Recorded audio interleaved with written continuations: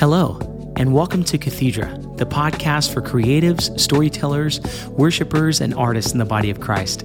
I'm your host, Leland Mooring, and today's episode is titled Yahweh. The oldest name we have for God in biblical history is the name Yahweh. The original spelling of this name was YHWH. The reason for this was to mimic the sound of breathing, that with every inhale and exhale, we are declaring the most ancient name of God into the earth.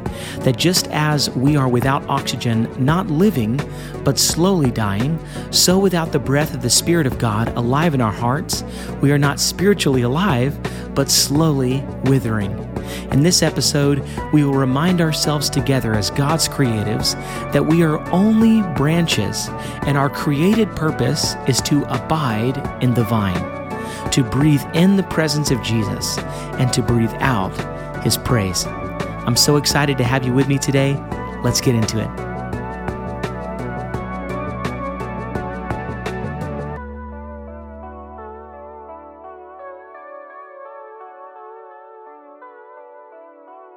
Well, hello, and welcome to Cathedra. This is the podcast for creatives, storytellers, worshipers, and artists in the body of Christ today. My name is Leland Mooring, and I am so honored that you would join me. I'm so expectant about today's conversation. Thank you for taking time out of your busy day to partner with me in this conversation, whether this is your first time experiencing the podcast Cathedra or you have been here since episode 1. We only have a few episodes out. We just started this. Just as a recap or a reason why, the name Cathedra means seat. It's where we get the original root word for the word cathedral. Cathedra is the root word for cathedral, and the reason for that, the title of this podcast, is that God would be seated again on and enthroned on the hearts of His creatives, on the hearts of His storytellers, His worshipers, and His artists in His kingdom. That there is a lordship of Christ that needs to take place in our hearts as God's creatives, and that every good, perfect thing that we love, including creativity, including every artistic gifting, whether that's visual art or music, sound, whatever artistic calling you have on your life, it finds its original source in the mind of God. And so we've touched on this in a few of the episodes. I think in Still Mighty, we talked about the divine purposes for art. In the episode Ark, we talked about the refuge that we find in the process of co-laboring and collaborating with God and the family of God. And in our last episode, Heart and Flesh, we talked specifically about the posture to inhabit, the posture that we're called to indwell, or the posture that we are called to walk in when we step into atmospheres of co-laboring and collaboration with other brothers and sisters in the family of God who also have this creative calling on their life. And I want to encourage you, if you haven't listened to those episodes, go back and check them out. I really hope this first season just lays the groundwork for where we're going to go with this podcast, Cathedra. There is so much kingdom language in the Word of God and in the minds and hearts of God's children, meaning there are two places that I really, let me say there's probably three. There's three places that I can find revelation, wisdom, greater understanding about the kingdom's culture concerning these things that we love: creativity, artistry, worship. And the three places that I've found them over and over and over again in my own creative walk with God, one is the Word of God. Obviously, this Bible that we have, we talked about it, I think, in our first episode. It's not just a good book, and it's not just a book written by humans, but it is a sovereign, supernatural book. It's not like any other book on planet Earth. I really do believe the Bible is the inspired Word of God, that when the writers sat down to write each story in the Bible, each account, testimonial account from the New Testament to the Old Testament, that it was sovereignly inspired by the Spirit of the living God, that the Spirit of God searches out the mind of God. And that same Spirit touched the minds of men who put pen to paper, put ink to paper, and begin to write. And so it is a human effort, but it's also a supernatural God effort. It's both intertwined in Scripture. And so I do believe it is divine. The Word of God is divine.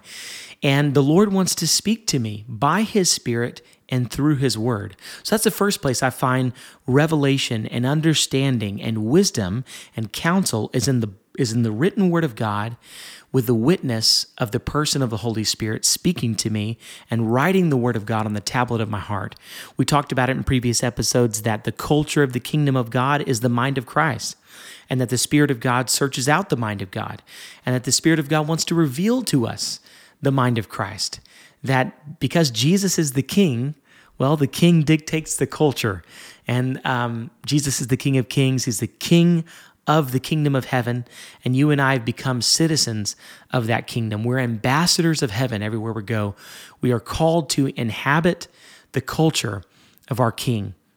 I'm so pumped because I feel like in today's conversation, we're going to talk about one of my favorite names of God in the Bible. The Bible is full of, well, let me get to those other two.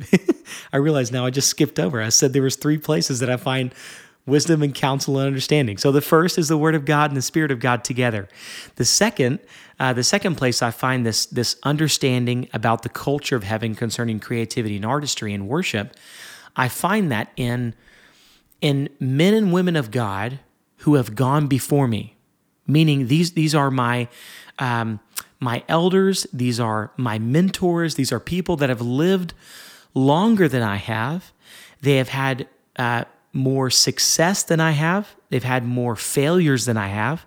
They've had more lived and learned experience in the kingdom of God, in this rhythm of creativity and artistry, and balancing a lifestyle that one carries the character of Christ, but also holds success loosely. That they've navigated through seasons of change and transformation, going from one type of creative rhythm to another type of creative rhythm, all while holding their secret history with God alive, with the Lord, and keeping that furnace lit and fed. So I've had countless conversations with men and women of God who are twice my age, who've lived longer than I have, and I value those conversations. To be honest, I'm 34 now, and anytime I get into a room with someone that I know is seasoned in the Lord and seasoned also in these things that I also have a passion for, creativity, for artistry, for storytelling, for worship, I really try to assume the posture of a child as much as I can. And I try to just, as it were, in a sense, sit at their feet and just ask them questions. And at the end, as much as I can, I just listen to them talk and try my best to hear their story and try to hear what they're saying and also the spirit of what they're saying. And I found so much life in that. I found so much edification and hope and inspiration in those kinds of conversations. The third place that I find wisdom, counsel, edification, and understanding about the culture of heaven concerning creativity is with my peers in atmospheres of collaboration. And we talked about it in our last episode, Heart and Flesh, about the importance of developing a creative history, not only with Jesus alone and in secret, but also with another in the body of Christ. That God is in and of himself a family, Father, Son, and Spirit. He said in Genesis chapter 1, verse 26 and 27, when he went to create you and I, he said, let us, talking to himself, he said, let us make man in our image. So God is a family, but he's also one. It's the mystery of the Trinity. So if God's nature is family, and we're made for his image, we're made for his nature, well, that just means that you and I cannot operate in isolation. That even alone with Jesus in my prayer closet, there is still a fullness of God's calling, creative calling in my life, that he has laid treasures, that he has laid in the context of family, of his children, that he has placed treasure in his sons and daughters. And every time I get in the room, not only with men and women who've gone before me, my mentors, my elders, but when I also sit in a room with my peers, someone who's of my age, who's in my generation, that also has a creative calling in their life. For me, the last 13 years, that has been my best friend, Casey Moore. He's the other half of the band Leland. And him and I have just developed a really strong friendship. A friendship in worship to Jesus, a friendship in prayer, but also a friendship of creativity and collaboration. And every time I'm alone with Casey and we get into that atmosphere of creating together, he reveals to me new sides of the face of God. He reveals to me new things about the culture of heaven concerning creativity. There are things that God is depositing in Casey that I need as God's son. I need from my brother in the Lord. And so I want to encourage you to go back and listen to that episode. Hopefully it'll inspire you to find someone in your world that also has that creative calling in their life. Today I want to talk about this name Yahweh. The Bible's filled with many names that describe, beautiful names that describe the character of our God. They describe his nature concerning us as his children. And, there's Jehovah Rapha, our healer, Jehovah Nisi, our banner, Jehovah Jireh, our provider, Emmanuel, God with us, the Ancient of Days. But my favorite name in the Bible is also the oldest biblical name we have for God in biblical history, and that is the name Yahweh. The first mention of this name we find in Exodus chapter 3. I believe it's verses like 13 through 15. It's the story of Moses, and this is where Moses is speaking with God, and he's saying, okay, you want me to go before Pharaoh? You want me to preach to Pharaoh and warn Pharaoh that if he doesn't let your people go, that you're going to bring all sorts of judgment on him? Okay, great, but who do I tell him that sent me? I'm out here in the desert. I'm going to go back to the king's palace again. They want to kill me. Who do I tell him that's sending me? And God tells him. He says, tell him that I am has sent you. And another translation for the name I am is this name Yahweh. Another, a great translation one of the translations because of that means that one of the translations of the name Yahweh is I am. But another translation of the name Yahweh is this: he brings into existence whatever exists. I love that name. I love that. The Bible says in John chapter 1, it says it sort of in another way. In him was everything made that was made. Everything that was made through him and in him and by him and for him. So he brings into existence whatever exists. It says in Genesis 1 verses 25, 26, 27, when God created us, that he, after forming us out of the dirt, it's this Yahweh name. He breathed his breath into our bodies. And man became a living spirit, a living soul.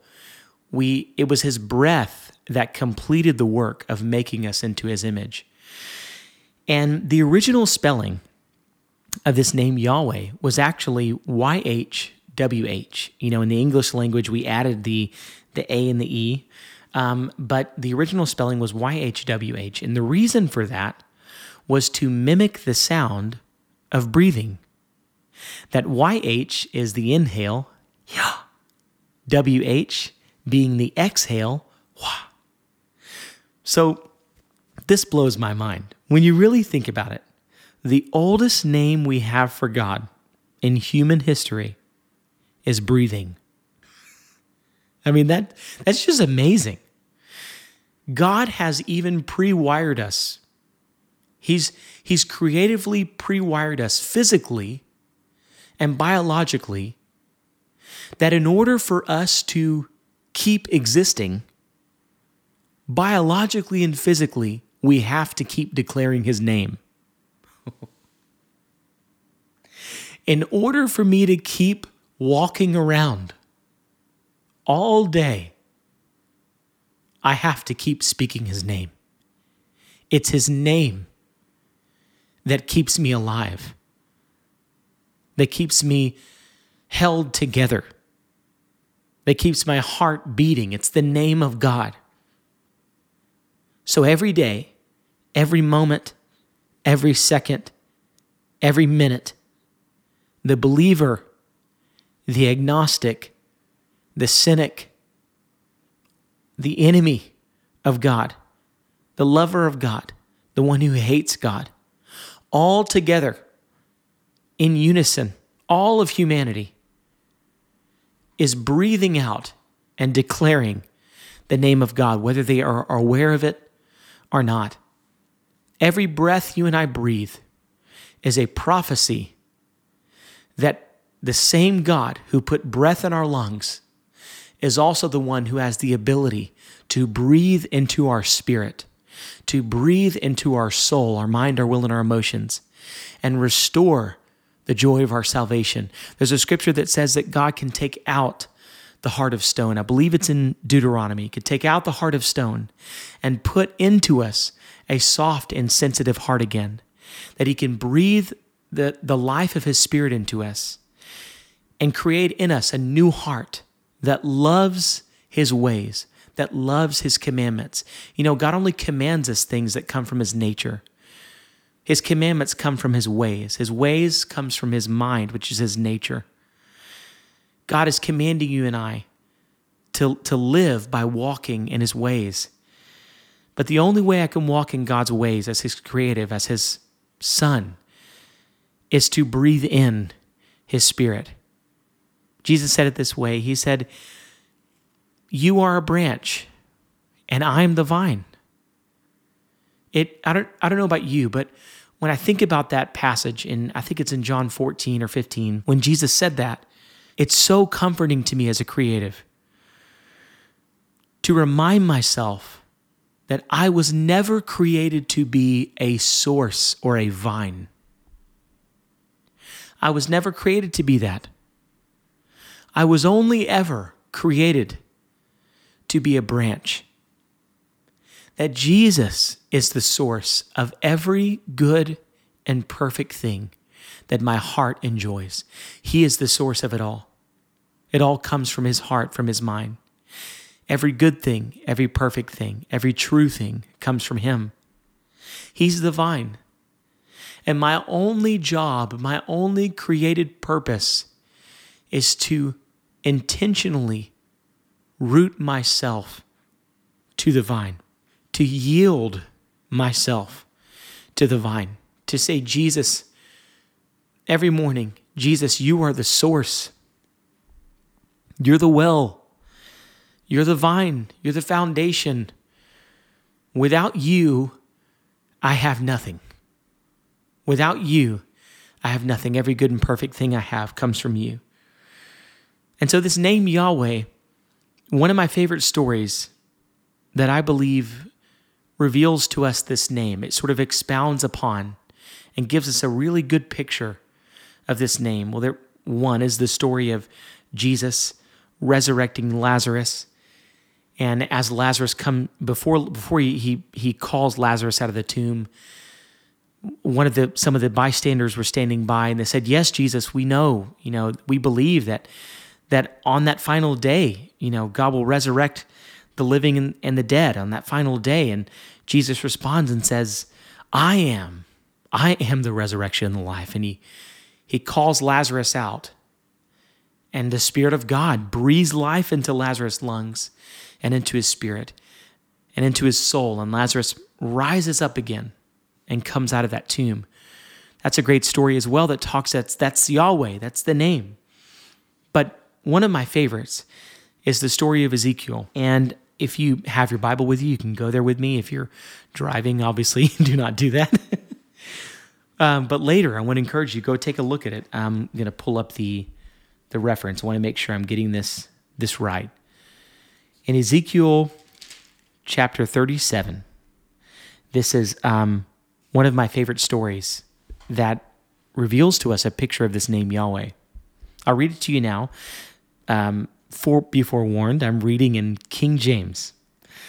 I don't know why, but recently I've been really enjoying reading old King James. Maybe it's the creative in me, maybe it's the writer in me. You know, there's a lot of literary giants alive today and in human history that would say, and this is believer and non-believer, that would say the Bible is one of the greatest literary works, the greatest literary work in the English language. And I believe it, especially when I read in King James. So you don't have to read in King James, but here we go. Ezekiel 37. Ezekiel said this, "The hand of the Lord was upon me, and carried me out in the spirit of the Lord, and set me down in the midst of the valley, which was full of bones, and caused me to pass them round about, and behold, there were many in the open valley, and lo, they were very dry." Verse 3, "And he said unto me, Son of man, can these bones live? And I answered, O Lord God, thou knowest." Verse 4, "Again he said unto me, Prophesy upon these bones, and say unto them, O ye dry bones, hear the word of the Lord." Verse 5, "Thus saith the Lord God unto these bones, Behold, I will cause breath to enter into you, and ye shall live." And verse 6, "And I will lay sinews upon you, and will bring up flesh upon you, and cover you with skin, and put breath in you, and ye shall live, and ye shall know that I am the Lord."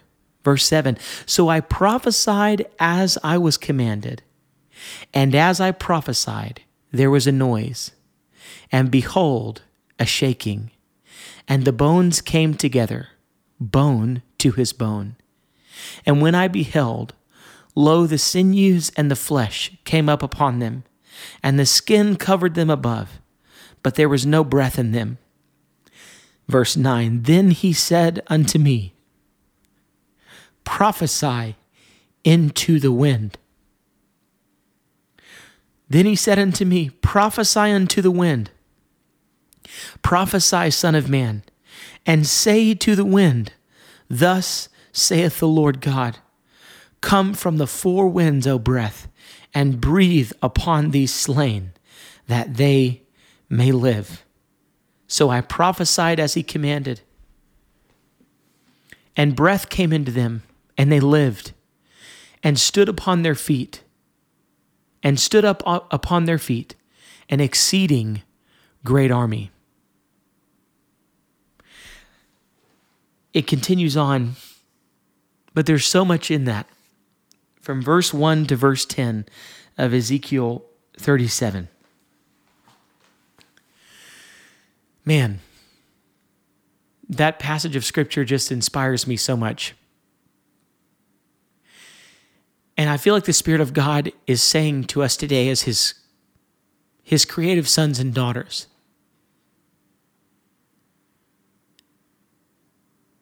that there are valleys in our hearts filled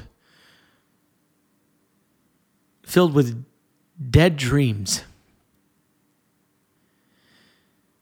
You know, an army, that army that was lying in that field,